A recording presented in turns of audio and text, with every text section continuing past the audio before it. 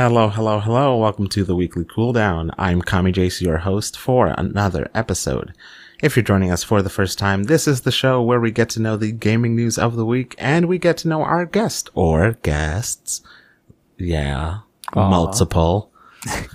It is episode 108 of the weekly cooldown. It is October 23rd and it is also the 3-year anniversary of this goddamn show. So here we are. 3 whole years of me doing gaming news for you guys. So we're going to skip all the headlines. This is going to be kind of a more relaxed show. We've got some cool little segments to do. But as always, we have to introduce and get to know our guests. So to begin, we are going to start with all 3 of my guests, in some fashionable order, introducing themselves. So do you want us to arm wrestle for it? I guess that could be fun, right? Ooh, Sam spoke first. I think he goes first. Okay. My name is Sam, and I'm here to say I like to stream in a major way. Oh, no. You're welcome. So, yeah, my name is Sam. I am... Do we go full name here? If you want. I am... Yeah, I'm Sam. You can call me Sam. That's fine. I'm Speed Dad on Twitch. I don't know how to introduce myself, I guess. Okay. Well, Speed Dad is also a wonderful friend who, a friend of the show, I'll say. Hasn't been on the show, but this is his debut appearance, so he's a friend of the show. Yeah, Speed Dad on Twitch, and is part of a wonderful Discord community that we will, actually all 3 of these people are, that we will talk about in but a moment. Karol, why don't you go next? Sure. Hi, my name is Karol. On most online things, I think I go by Vulgartron, including on Twitch. Just started streaming in the last few weeks, and it's been a fun little learning experience. I don't know, video gamer, online personality of 0 note. I think that's about it. Not yet. True. Nowhere to go but up. John. Hi, I'm John. I do not have a Twitch channel, and I have social media that no decent person should follow. I am basically your standard, no good layabout that plays a lot of video games. That's all we ask. That's pretty much it. We don't ask a lot here at the Weekly That's my Cooldown. life. Yeah, as long as you are at least a standard layabout who plays video games, you're welcome here. Yeah, I do want to point out that John has the best name on Twitch, which is Resting Twitch Face, which was extremely topical like 2 years ago. Yeah. And now it's just mine forever. I love it. Yeah, you hold on to that tightly. Yes. And never let it go, because there's someone out there who might be basic who wants that real bad. It's going to come around. Mm-hmm. Yeah. Like all fashionable things. Give it another decade, that meme will be right back. There we go. All these friends I have here are from the Shark Tank. Mm-hmm. Shark Tank. Who wants to describe what the Shark Tank is? I was going to make a shark sound, and then I realized that sharks don't make sound. Sharks don't make sound, yeah. So basically, we are 3 millionaires. People come and they pitch inventions and cool ideas to us. We commit tax fraud because we don't actually have money, but we do find funding for them somehow. There you go. Sam's the asshole one, Karol is the nice one, and I'm the wacky one. That sounds right. Must be a wacky one. Yeah, as part of my role as the nice one, I think I have to explain what we actually are, which is going to get convoluted. So yeah, imagine a bunch of people brought together through the medium of Twitch, from all over the world, but kind of united by a fandom of John Patrick Cohen, JPC, who's a comedian based out of Chicago right now, who started streaming Witcher 3. And then has moved on since to a bunch of other stuff. So yeah, it's just a tight knit group of people who, at the start of quarantine, I think realized how much we all had in common, sort of coalesced into a community and still going strong. So Yeah. Right. Kind of a degrees of separation here. Those of you who may have stuck around after listening to the Admiral Fi episode probably know John Patrick Cohen from Hey Riddle Riddle. That is kind of where I poached Admiral Fi from, more or less. I've been listening to Hello from the Magic Tavern as well, so you know I'm a Admiral Fi stan boy, as it were. But yes, so I also am kind of a part of the Shark Tank, and I got to know these three, but just by hanging out and sticking around, watching the chat. By sheer reputation. Yes.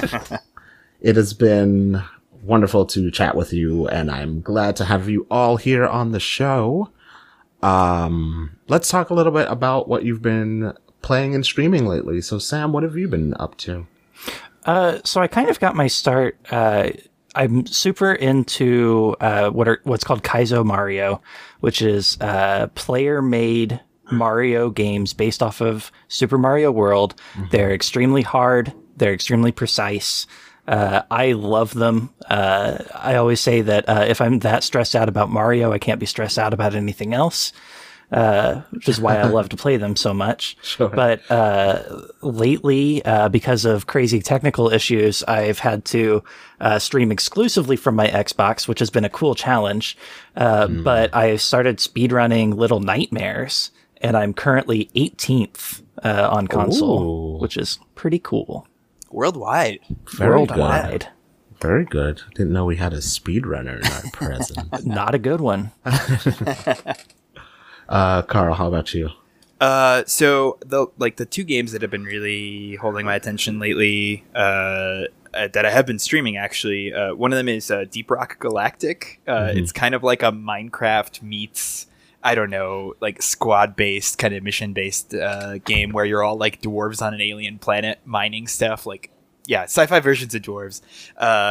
It's by this like really small Danish studio, and I guess has taken off more than they had hoped, and I'm very glad for that because yeah, it's fun. It's you know, a lot of procedurally generated like underground cave areas from like different biomes, and it just gets like visually really cool. What a great concept of dwarves in space. Mm-hmm. Yeah, and like a big part of it is you have different tools for traversing your environments. You could have like a giant sheer cliff, and you're like, well, I could literally create a platformer where I build platforms, or I could drill right through it using a power driller or stuff. And yeah, it's kind of cool seeing people interact and like the way that they like problem solve that. Mm-hmm. So that's neat. And then as like a more single player experience, I've been playing Alien Isolation, which is, you know, it's a few years old now. I'm kind of digging back into the repertoire of things that I never got to try. And it being spooky season, I really wanted a game that would be spooky. And I started streaming it because I'm also a wimp.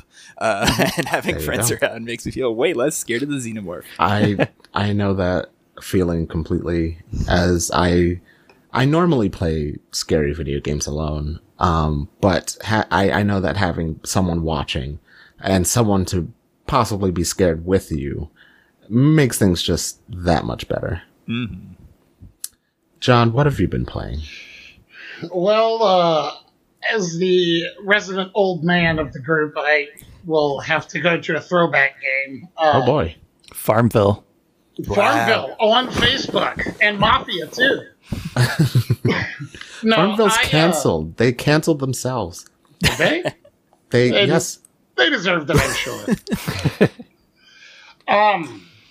So I had completed XCOM 2 for the first time a few months back, and I had really restoked my love of turn-based RPG and strategy kind of stuff. And I had Final Fantasy VII, but it's so intimidating to crack. And like having 3 kids, sinking 60 hours into that game, yes. It's just not going to happen anytime soon. That thing may sit there unopened forever. The curse of the adult. Yeah, it's pretty shitty. So I got on the PS Now service and discovered an old series called Wild Arms. Mm-hmm. That's awesome. Is anybody familiar with it? I love that game. Okay, Sam knows it. Yeah, so I picked up Wild Arms 3, and it is very much Final Fantasy. In particular, the sprites and stuff are very Final Fantasy VII, but it's all in a Western setting. Yep. And it's your weapons are only guns, and you can upgrade them. You pretty much keep the same one. You can upgrade it over the course of the game. But the magic system is really interesting. The way they handle magic and casting is really cool. I've been shocked by how much I've been enjoying it. It is really shocking to go back sometimes and discover a game you probably never heard of before. And then, despite it being pretty dated, you're still like, this is all right. I could get into this. Yeah, it was really filling a niche that I had been wanting. It's very American of you. Isn't it, though? It's interesting that games get, I don't know if there's quite a piece of media, I guess maybe film, that's it's so much of its time, but games are so limited by and defined by the hardware that they're on that they really do often not hold up in a lot of ways. So yeah, it's interesting to kind of go back and be like, nope, this still rocks. So well, I will say the puzzle solving mechanic has the interaction button and the hold to dash button. QuickTime events. Nice. On the X button. And the problem is, when you're doing puzzles and having to drag blocks around, you have to approach the box and be facing it perfectly straight on, and then hold X to grab it. If you were even 2 degrees angled one direction or another, and you hold down that X button, you sprint off in whatever direction. Off a ledge, into some lava, one of those good old-fashioned game goofs. Unnecessarily precise positioning. Oh, Lord. Love it. We do love it. We do love it. Well, as a kind of theme for this 3rd anniversary episode, we are going to answer some questions from listeners. All kinds of listeners. I got big ones, tall ones, etc. Some as big as your head. Only big and tall. Only big and tall. So we're going to go over some things that I didn't actually really ask you. I said, anything you wanted to ask, you can ask it. Oh, boy. And boy, you all came up with some doozies. So we're going to go through these questions, and we're going to have a good time.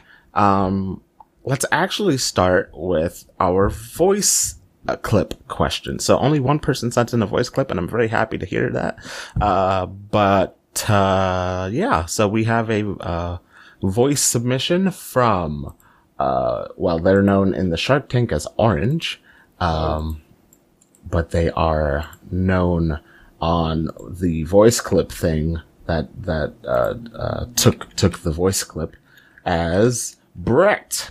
So, without further ado, let's listen to Brett's voice clip. All right, here's the question. Sam, I saw you leave electrical just before the lights went out. Karol, I'm pretty sure that you appeared pretty quickly from that hallway where I know there's a vent. John, you really did report that body really quickly. Which one of you is the imposter? Okay, so, who wants to answer Brett's question?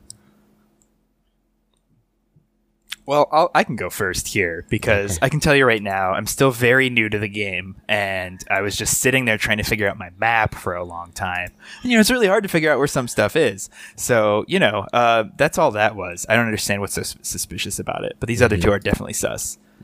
Sus. Sus, yeah. I've been on the right side of the ship the entire time. I never left O2 in navigation, so I don't know what the fuck you're talking about. Oh, man. Tensions are rising. Sam? I've just been running at these walls really fast, and my bean body's been bouncing all over the damn place. So, Great. Okay. Three very semi-descript but still confusing answers. Wonderful. Wonderful. Well, I'm sorry, Brett. I hope that answered your question, because I think that's all you're going to get out of these three.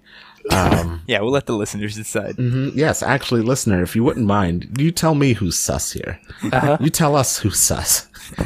We'll decide together, and then we'll vote them off, and who knows? Maybe we'll be right. Maybe The answer we may won't. shock you. Okay, well, thank you, Brett, for that question. Truly appreciate that. We love Among Us. We stand Among Us. Let's go to our next question sent in by Martin Spookcat or MFreePaw on Twitter. What is something that wasn't designed to be creepy and or spooky in a video game, but still gives you the wiggies? If I could take this one first, because I've been thinking about it for like 3 years. Actually, I think I've told this before, but when I was younger, first playing Super Mario 64, me and my brother would kind of like tag team it together, and he would take one level and I'd take the other. And one night he was out, and I decided I would, just forge on ahead. And I came up the stairs from like the water levels, and Big Boo was in the hallway. And I remember looking at Big Boo for like 5 minutes. And then somewhere within the 6th minute, I decided that's fucking scary. And so I kind of like tossed my controller on the ground and just like bolted out of my room. I had to get my mom to come turn off the console for me. I was not playing that game anymore. And I had to get my brother to do the entire level.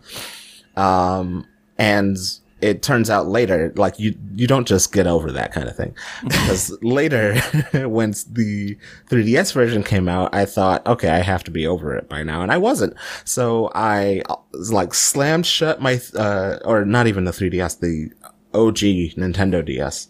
I slammed shut the Nintendo DS, and I could not get past that level without like my younger sister playing it at that point. So I don't know if I'm still scared of it. I haven't played Super Mario 64 or the DS remake in many, many years.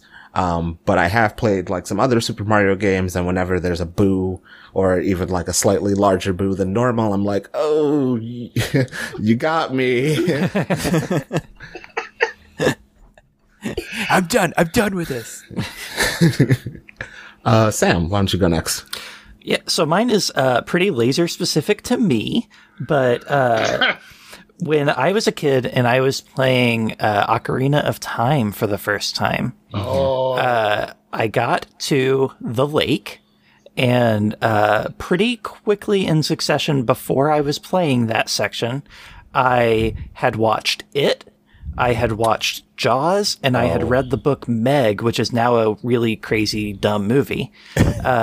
So I was both very afraid of sharks and very afraid that sharks were going to crawl up through my shower drain somehow and kill me, because all of those ideas like gelled in my mind. Mm-hmm. So then you go into the old scientist's house at the lake, and if you dive down into the pond in his house, there's a goddamn shark coming out of the wall, out of like a drain pipe. Oh, I remember that. And I think that I'm still peeing myself.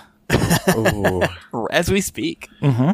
You had a terrible trifecta just go together, and then Ocarina of Time was like, hey, we have one of those. Yeah, the stars aligned.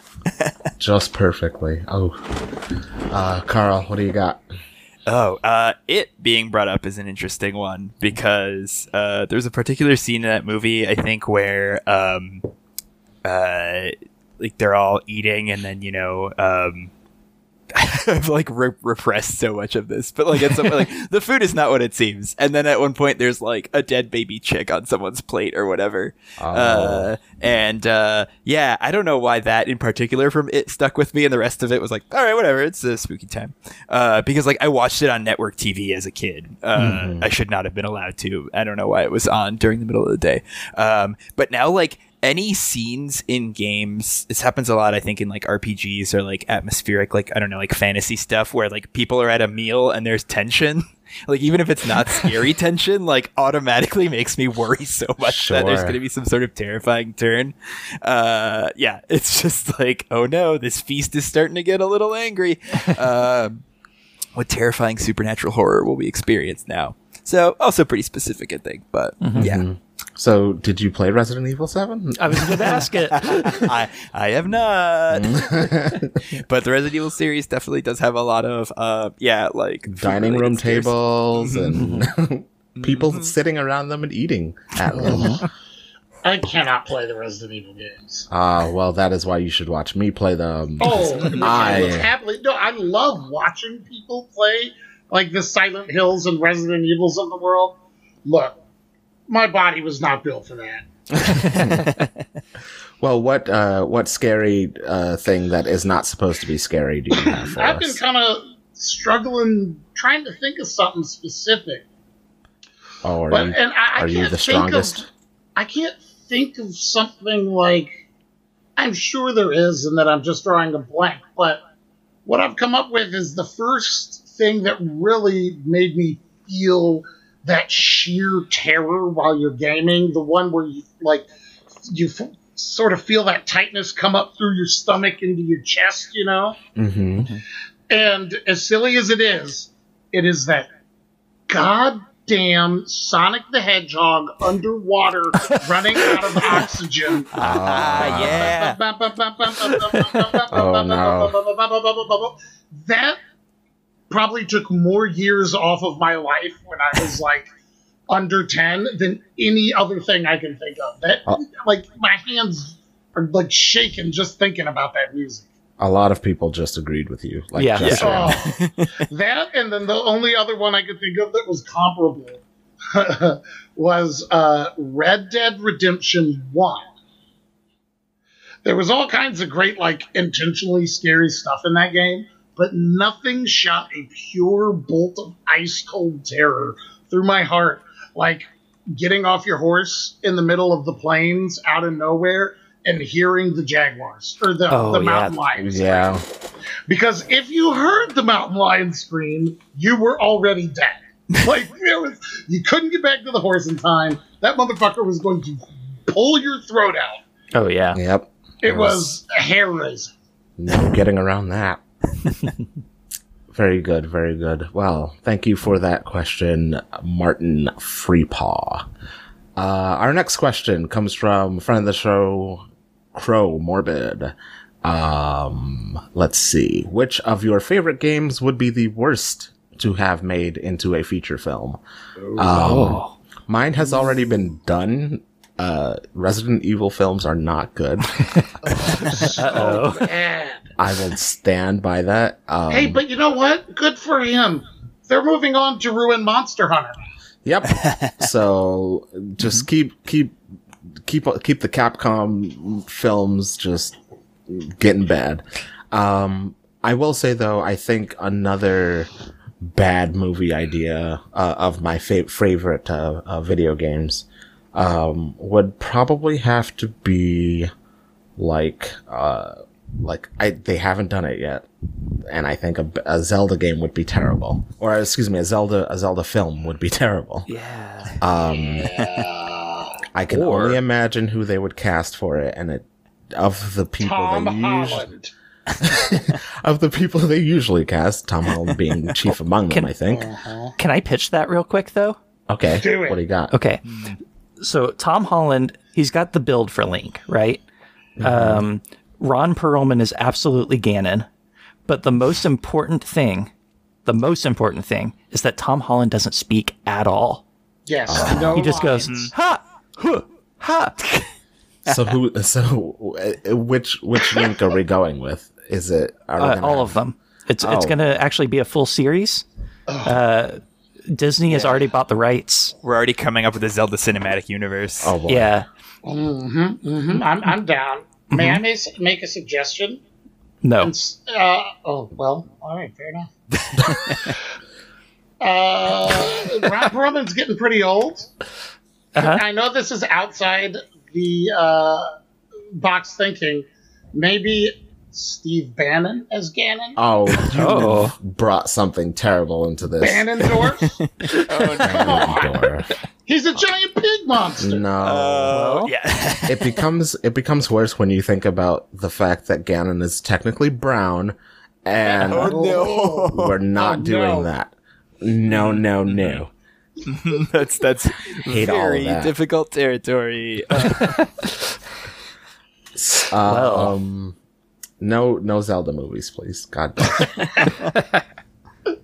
damn. Let's see. Sam, what have you got? I want to draw your attention over here to my Japanese farming simulators. So you've got your Harvest Moons, you've got your spin-off Stardew Valleys. Just imagine like 3 hours of just a kid with a backwards hat farming and trying to get girls to look at him. While giving them like large chunks of minerals as gifts. Oh yeah. Occasionally there's like a ghost of a grandpa or something. No one's quite sure. There's a kappa in the lake. That could be really funny, though. Yeah. Again, no dialogue though. That's crucial. Oh, that's true. Text only. It's not going to be a talkie. Oh, it'll be a silent movie? Yeah. Never mind, I'm coming around on it. The main character in that never talks either, so would it only be a silent movie on the part of the other actors, and then the main star, who is your farmer, is just like nodding and smiling at the camera? It should just be a silent movie. Go back to the subtitle placards. Okay. As long as they get that like text beeping during it, I'm in. I don't know. Never mind. This movie needs to get made. All right. Oh no. go. Oh no, what have we done? Film execs, I know you're listening. Reach out to me. Karol, what have you got? Ooh, this is tough because I was going to say something simulator-wise too. Like I was thinking about Crusader Kings 2 and how like impossible it would be to actually capture that like bizarre storytelling simulation experience in a movie. But then I thought it'd be really funny to think about like one of my like favorite puzzle games, which is Chime. I don't know if anyone's heard of that. It's an older game, but yeah, it's just a puzzle game where there are just sound effects and like a slow symphony building as you start to like get further through a level, and the whole thing has a soundtrack which was recorded by Philip Glass, and each level is just a different song. And yeah, it's very cool. It's very like meditative and soothing, but has literally no plot to speak of. So I just imagining someone trying to make a feature length movie out of it, and it's just like a bunch of lights and sounds coming at you experimentally, and people just like walking out of the theater in a huff. Ooh, yeah. I kind of like that though. If it's a 3D movie, I'm into it. Oh yeah, found enough plot to make a Lego movie out of literally nothing. And it was touching as hell. It was good, right? Yeah. They also made a Battleship movie, so That one's less touching. You know what? Though? Yeah. less touching. That movie is a guilty pleasure of mine. It's bad. It is capital B bad, but it's bad in a fun way. John's You just like a that. huge Rihanna fan. Dude, come on, you're not a Rihanna fan? You got me. Yeah, Yeah, I know. true. What have you got, John? Well, I was thinking of all these classic games that are, plotless. Like, there's no way you could make a movie out of Mario Brothers. Oh, well, Double Dragon. No. No. Well, so, Sonic the Hedgehog. Oh, fuck. So, I finally decided on something that almost certainly will be a movie at some point, and just fucking shouldn't be. Crash Bandicoot. Well, Crash Bandicoot is such a product of the 90s. Like, I honestly kind of want to play the new one, and I've heard it's gotten pretty good reviews.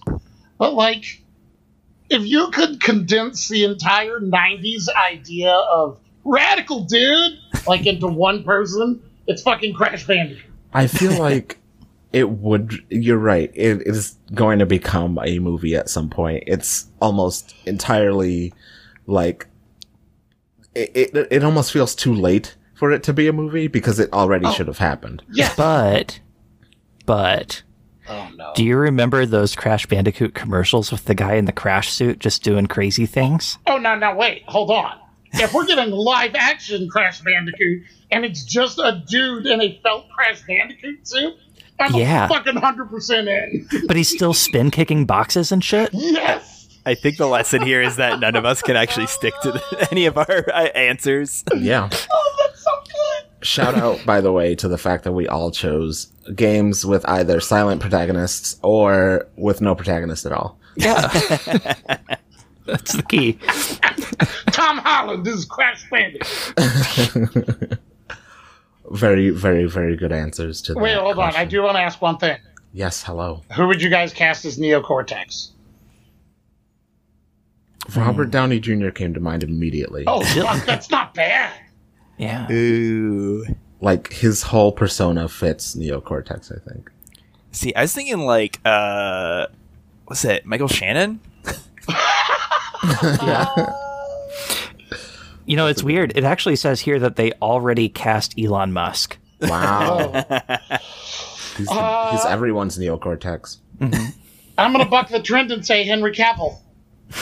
And have shirtless Neo Cortex in a bath. Oh, wow. He has such a wide range. It's true. He does. Yeah, It's the such one a thing they wide needed range. was to really sex up Neo Cortex. I thought so. I've always thought, you know what he's missing? Sex appeal. I think he had it. That forehead wow. was just on point for me, honestly.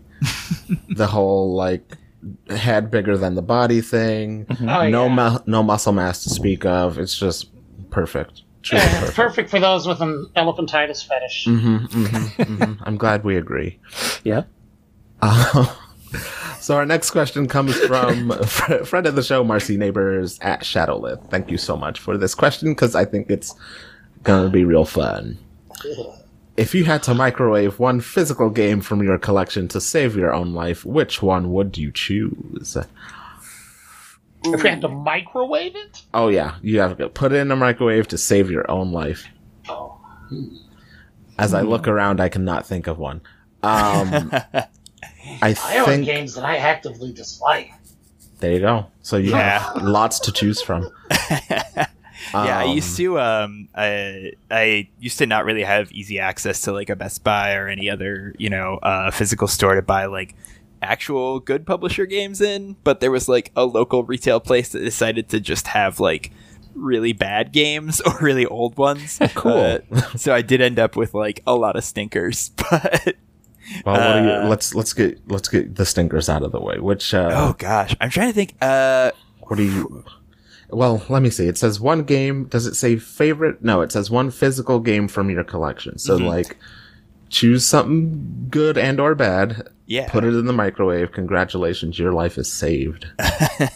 If we can go bad, there was a like 4X game from the late 90s called like Malkari, and it was not great.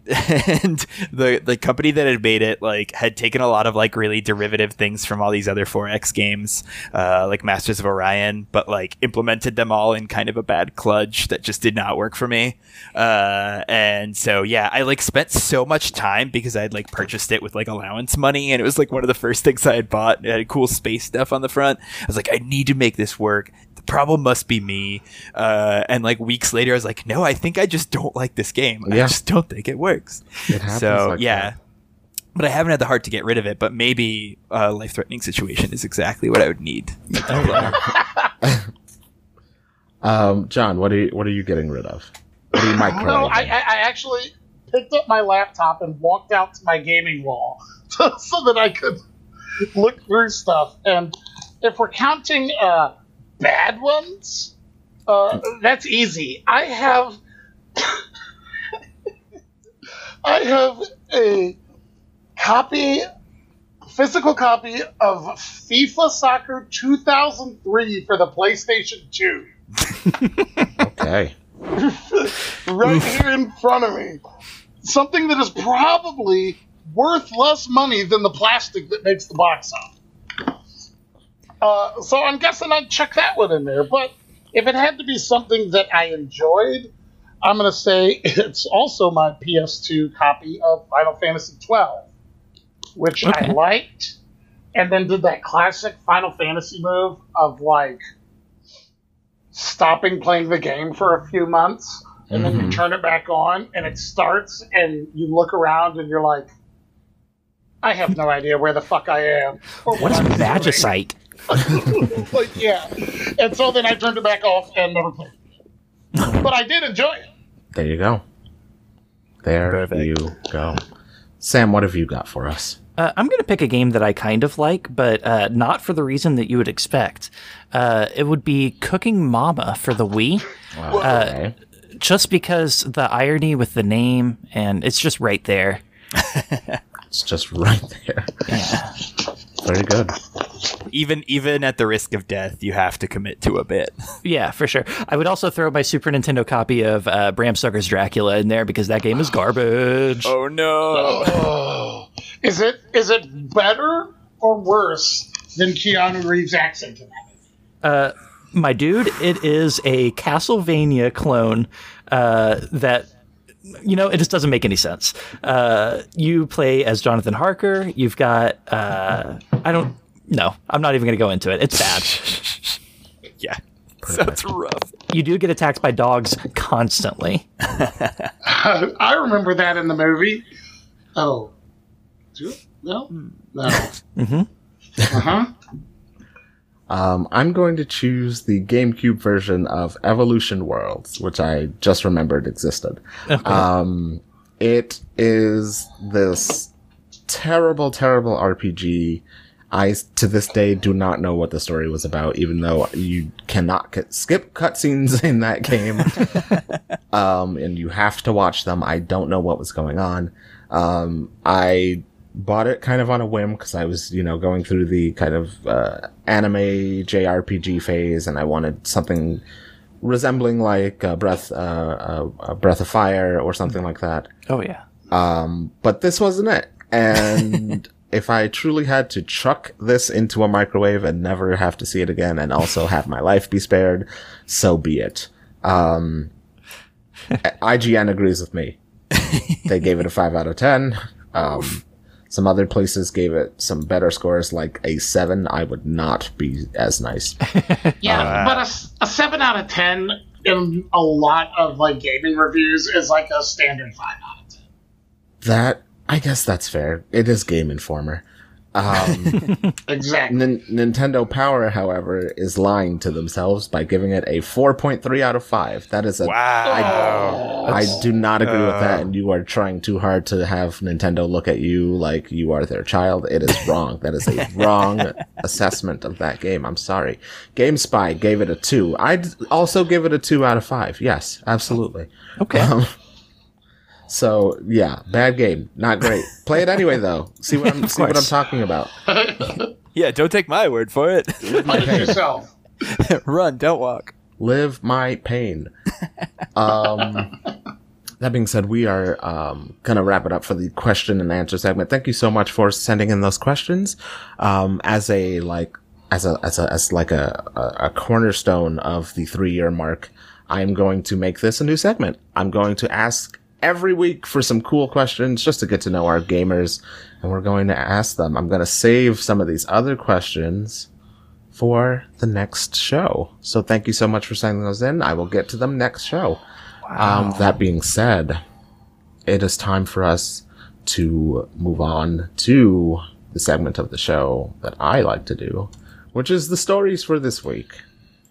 We've got some interesting stories for this week, including AOC's Twitch stream, some news involving Cliff Bleszinski. He's back in the news. Can you fucking believe it? But before we get there, Sam, you had an interesting piece of something that happened today. So why don't you share that with us? What's going on? So this is probably going to be blown completely over by the time that this episode comes out. Mm-hmm. But earlier today, Alex Hutchinson, who is the creative director for Google Stadia, tossed out a tweet where he was saying essentially that streamers...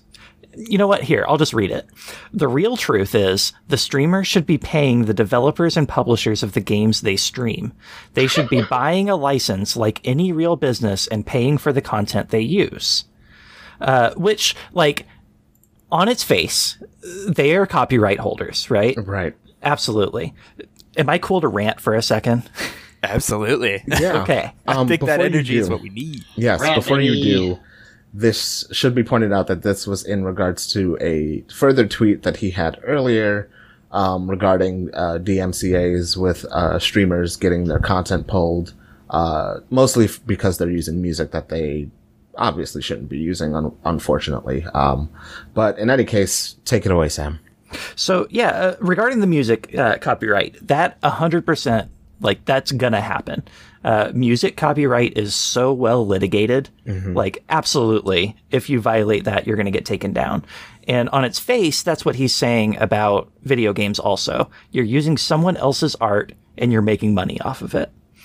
But I'm just a small country lawyer over here, and that's not true. Anything that I say can legally not be construed as advice and something like that.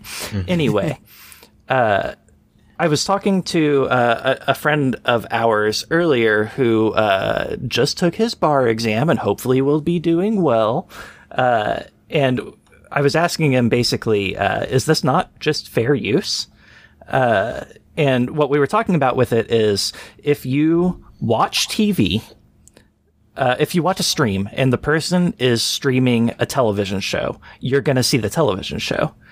If they're streaming music, you're going to hear the music. If they're streaming a football game, you're going to see that football game, an audiobook, so on and so forth, right? But if you watch someone streaming a video game and they never touch the controller, you're just looking at a title screen, right? So the actual interaction with the game is what people are watching. It's not the game itself. So since that's transformative, it makes sense that it would be fair use, right? And there's also the streamer's reactions. There's the streamer talking to chat. All of these things are not part of the art. They are additive, which, in my humble legal opinion, now I've also come back around, and you can say that this is legal advice. You should be good under fair use. It's interesting because there's only been one real DMCA strike against a streamer, and it's when good old PewDiePie dropped the N-bomb, and Blizzard said, hey, we don't want Overwatch associated with you, and they gave him a cease and desist, or a DMCA strike for copyright infringement of their game. But he just did it, so like it never went to court. There was never anything. So there's literally like no precedence for video games. And there you have it. So now that you've gone through that rant for us, and I appreciate it, because I was looking at this tweet like, there's something there. There's some bubbling idea there, but he's just not quite hitting it, and I don't know what it is. And it's exactly as you say. When you enter a stream, you're not just watching the video game. You're watching some dude or some lady who's playing the video game, who's interacting with you, like who's giving you the experience of the stream, not of the game. I would go so far as to say that is more so like that is the primary. The streamers that I watch, I do not watch them because of the games they're playing or because they're good at video games. Right. I watch the streamer because the streamer is fun to watch. Right.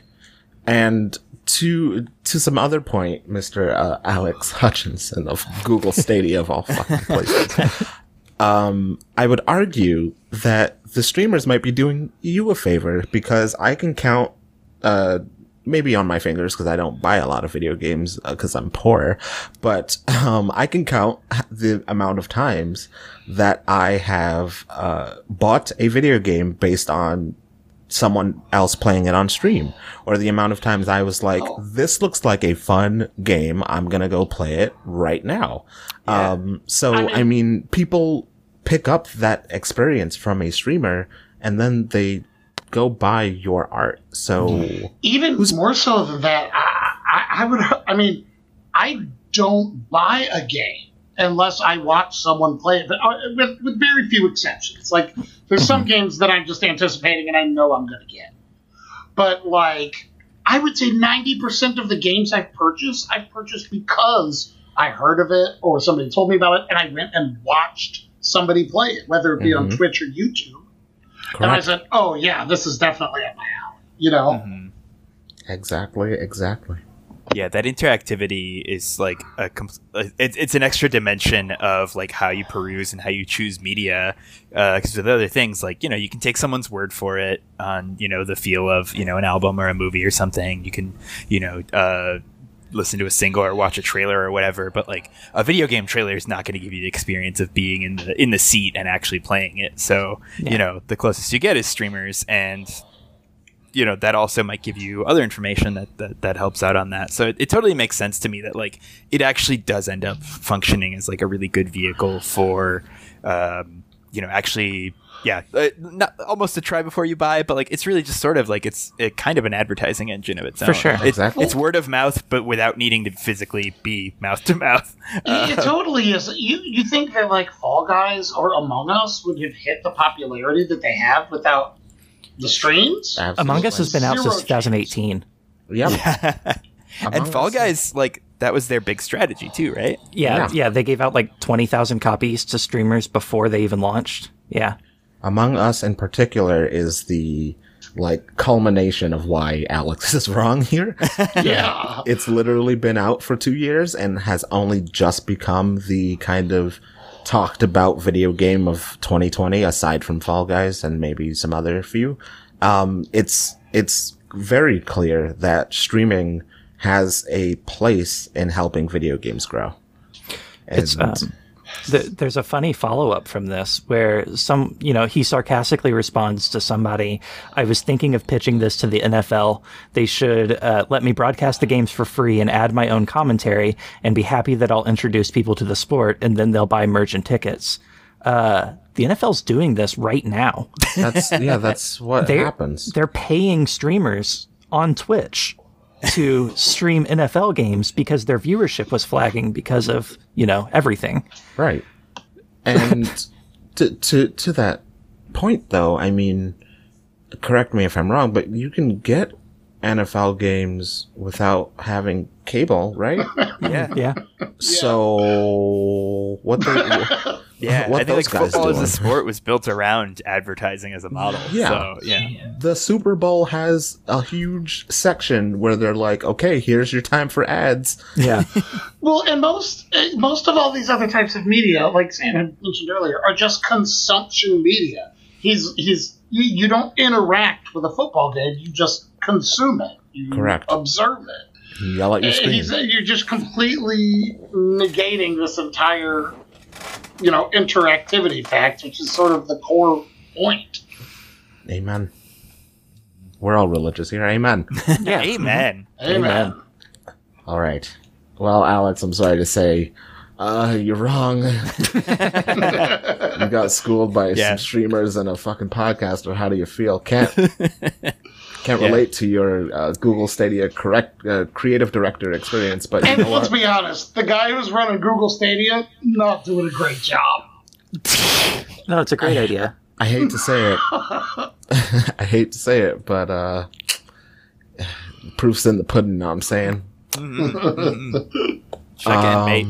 So there you go. Alex Hutchinson, the wrongest person on earth right now. So let's move on to a little bit more fun of a story, which involves, again, Representative Alexandria Ocasio-Cortez. Representative Alexia Ocasio-Cortez hosted a huge Twitch stream where she played Among Us with some familiar friends, drawing in roughly 420,000 concurrent viewers. Insane. During a 3.5-hour stream. AOC was joined by Representative Ilhan Omar, as well as Twitch personalities like Pokimane, Dr. Lupo, and Jacksepticeye. AOC used her first time on Twitch streaming platform to promote voting, which you should all certainly do, especially if she asked you to do so while playing video games. So, I mean, first of all, AOC rocks. And I did tweet at her once to come on my show, and she did not answer me. But that's Never mind, canceled. Truly, no, it's okay. I'll have her someday.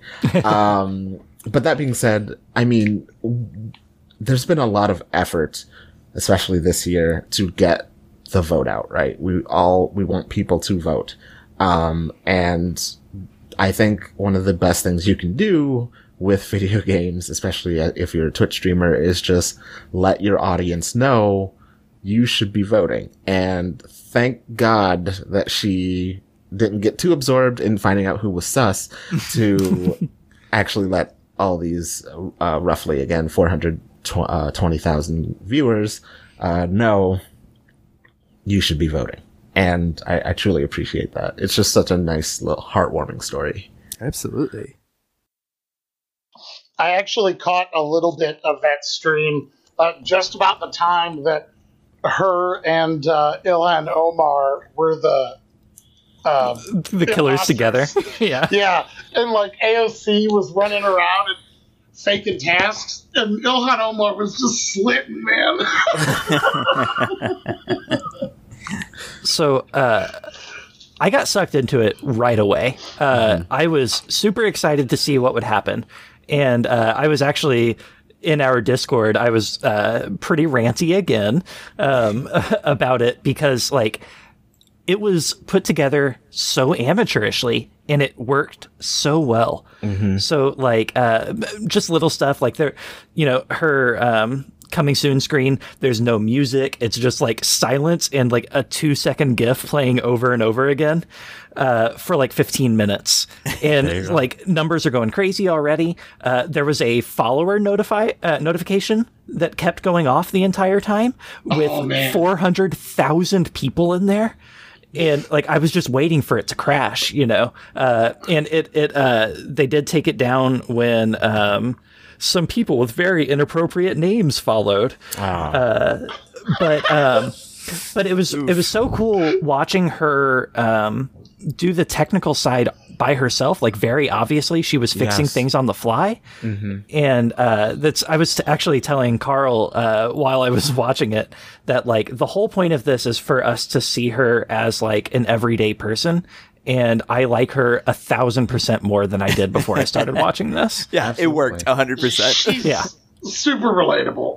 Yeah, it's almost, I mean, how can I put it without sounding like super condescending? It's almost really like surprising when people reveal that they like video games and they happen to be popular or in the public eye and somehow. When it came out that like, you know, there's the rumor or the fact now, I guess, that Henry Cavill was late for the Superman audition because he was playing World of Warcraft. Yeah. You know, or Vin like Diesel's obsession with like D&D and stuff. Right. Yeah. Like it's very surprising in a very strange kind of way, but in a nice way when you see these people interacting with video games. And the whole reason, one big reason why I wanted AOC on was because she had just started, like the rest of the world, playing Animal Crossing during the pandemic when it was kind of just ramping up in March.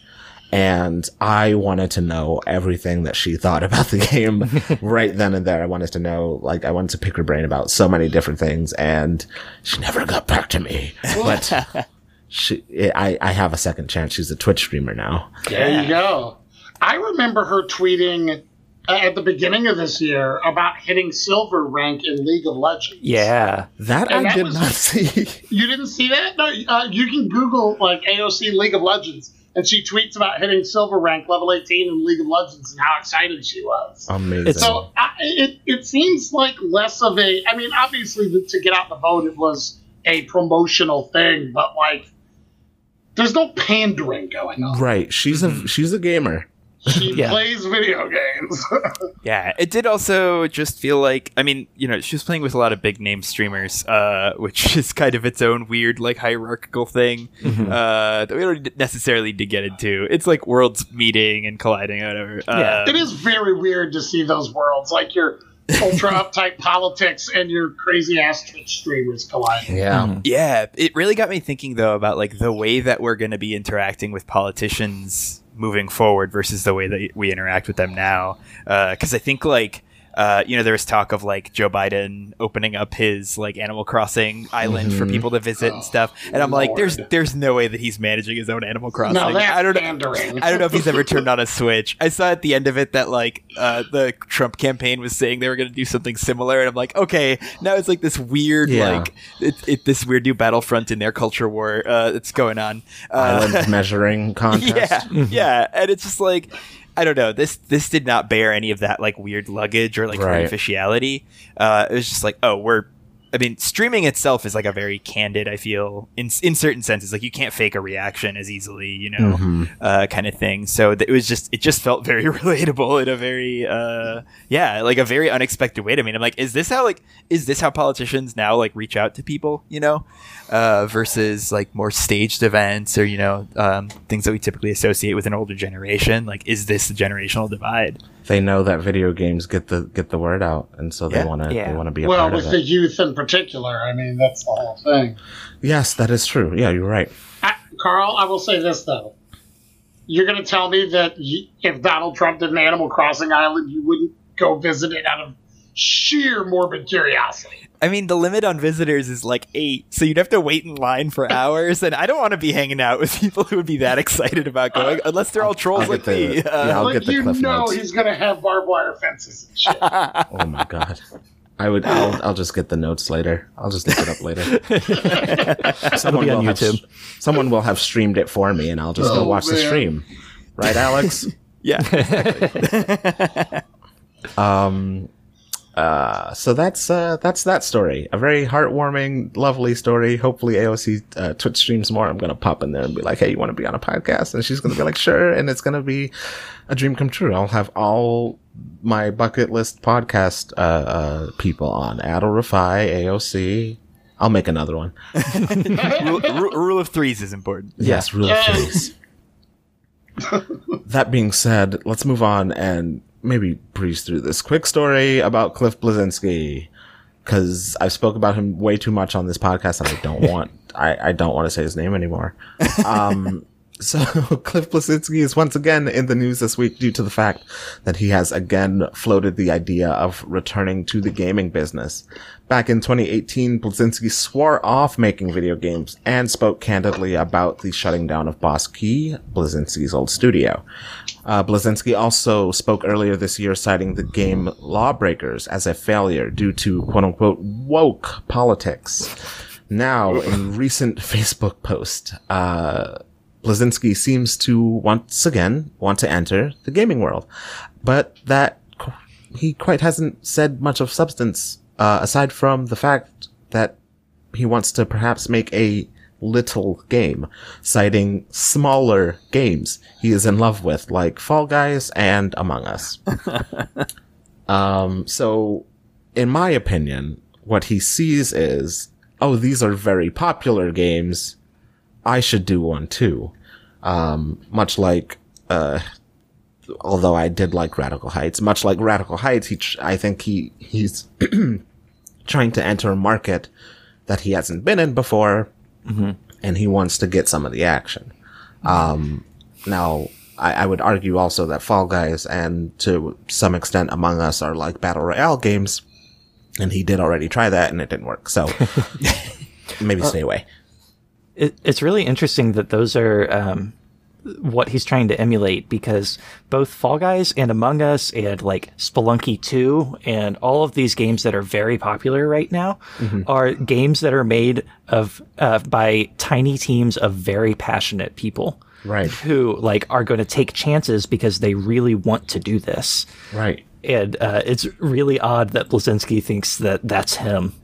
Yeah. Well, it's strange to me because so I'm not I haven't really followed his career that closely insofar that I played Gears of War, and I never really stuck with any of the other games after that. I thought Gears of War was enough. Okay, I get what they're trying to do here.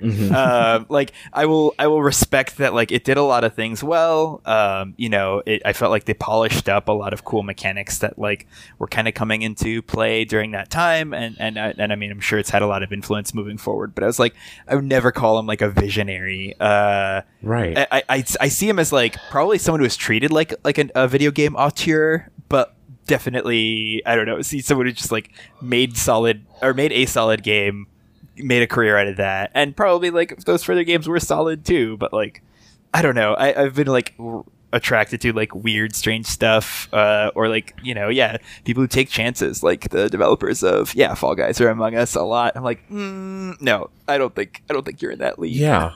Even when he did do Bosky and he did Lawbreakers and I just said it, Radical Heights, it didn't seem like he was doing anything like new or superlative.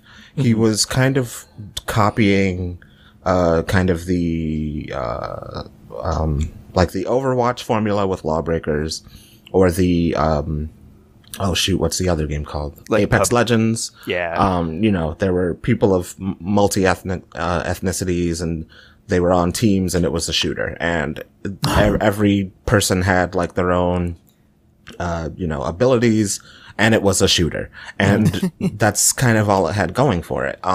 Mind you, I did really enjoy Lawbreakers. I actually thought it was a pretty decent game. But I mean, first of all, he blamed it immediately on politics. And then tried to like walk it back a little bit and was like, it's also like bad marketing. Jeez, guys. And I'm like, okay, fine. We get it. The game wasn't great. Same thing with Radical Heights. He just kind of tried to, push into a market where there were already tons of battle royale games. 2 of them were rising to the top and the rest were kind of flopping. Maybe 3 actually, now that I think about it. But anyway, the one thing I will say, again, having enjoyed Radical Heights, like I liked your games, Blazinski, is that I think there just needed to be just that little bit extra push, right? The, Radical Heights had a really interesting system to it, where you, it was kind of marketed as like those old 80s game shows. Everything was really neon and bright, and the costumes were very 80s. And you'd have to like spin wheels, and it was cool. It was a good idea. But it was still just a battle royale game. It didn't try to do anything. It didn't scare up like Fortnite or PUBG into being like, oh, we should do that too. It just was what it was. And now it's gone.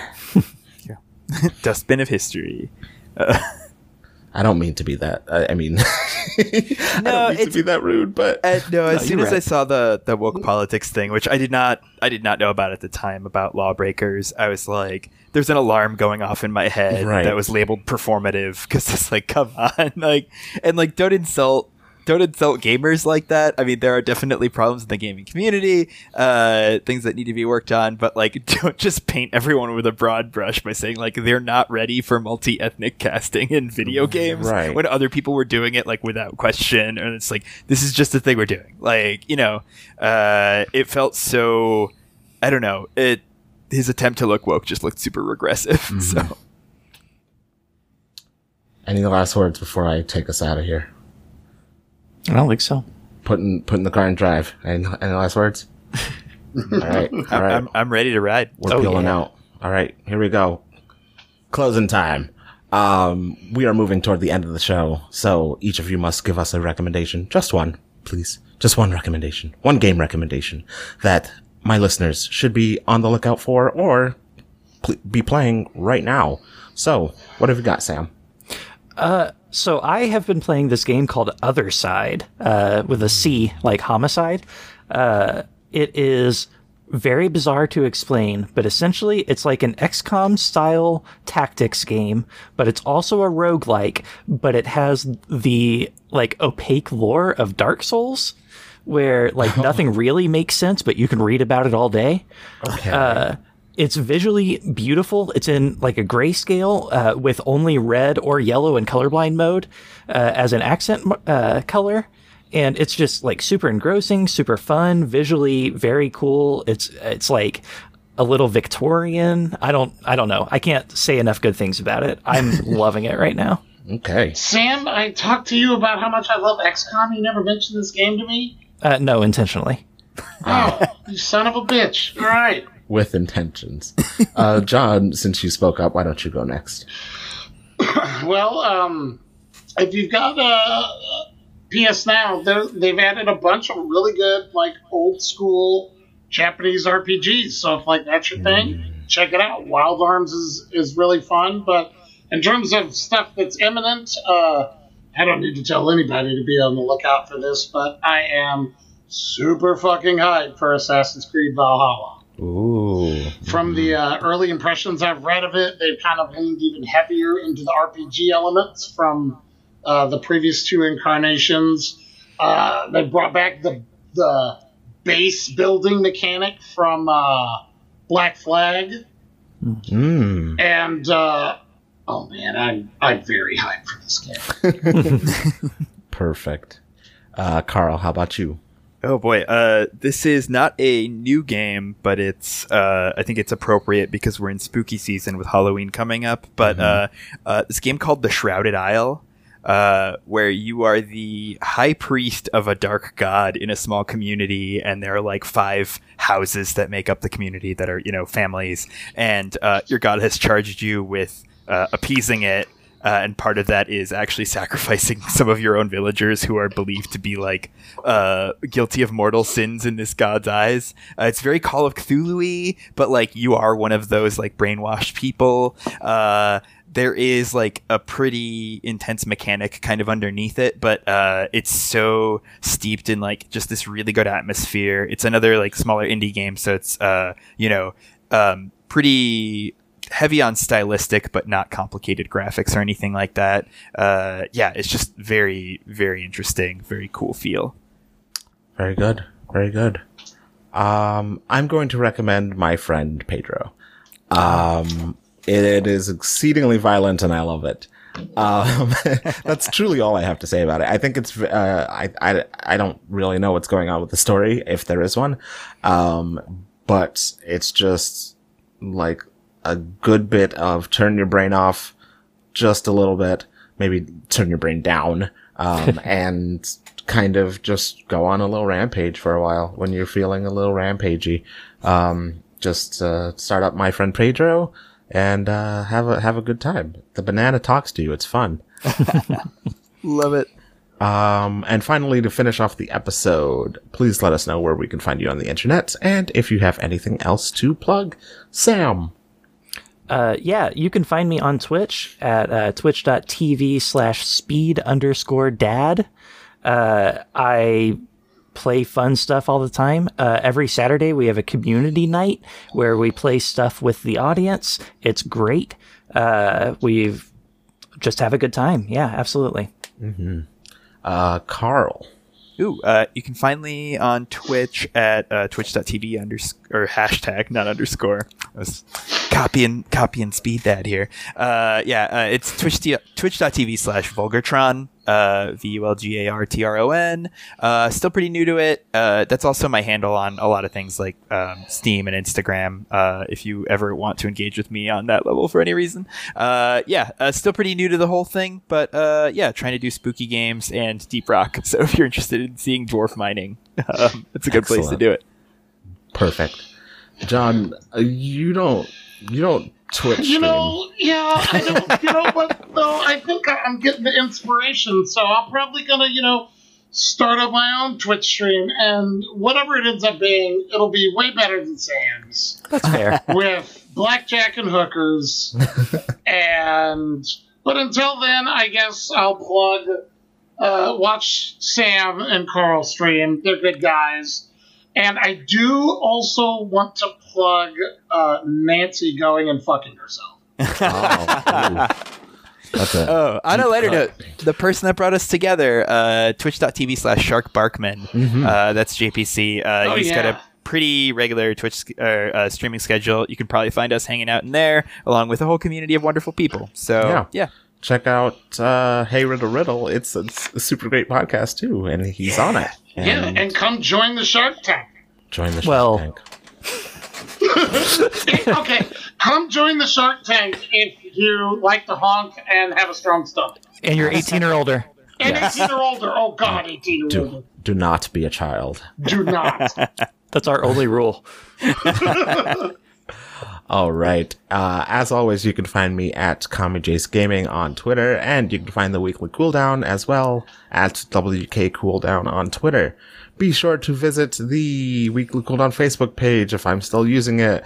Visit wkcooldown.com for more news and other episodes. Be sure to leave a review or a comment on Apple Podcasts. I've learned that you can't leave a comment without leaving a review. So if you have something to say, leave a fucking review. Be sure to check out the links in the description, including, of course, our Humble Bundle for this week. And support your favorite charities and support the show. Our logo and art is by Corgian of Doghouse Esports. Follow him at Doghouse Corgian. DOGHOUSECORGIAN. It is a mouthful, but I spell it for you each time. Our intro and music is done by Zach Brighter of Captive Portal. That is all for the Weekly Cooldown. I am Kami Jace. Sam. I'm Karol. Okay. Stuck it right ahead. I'm John.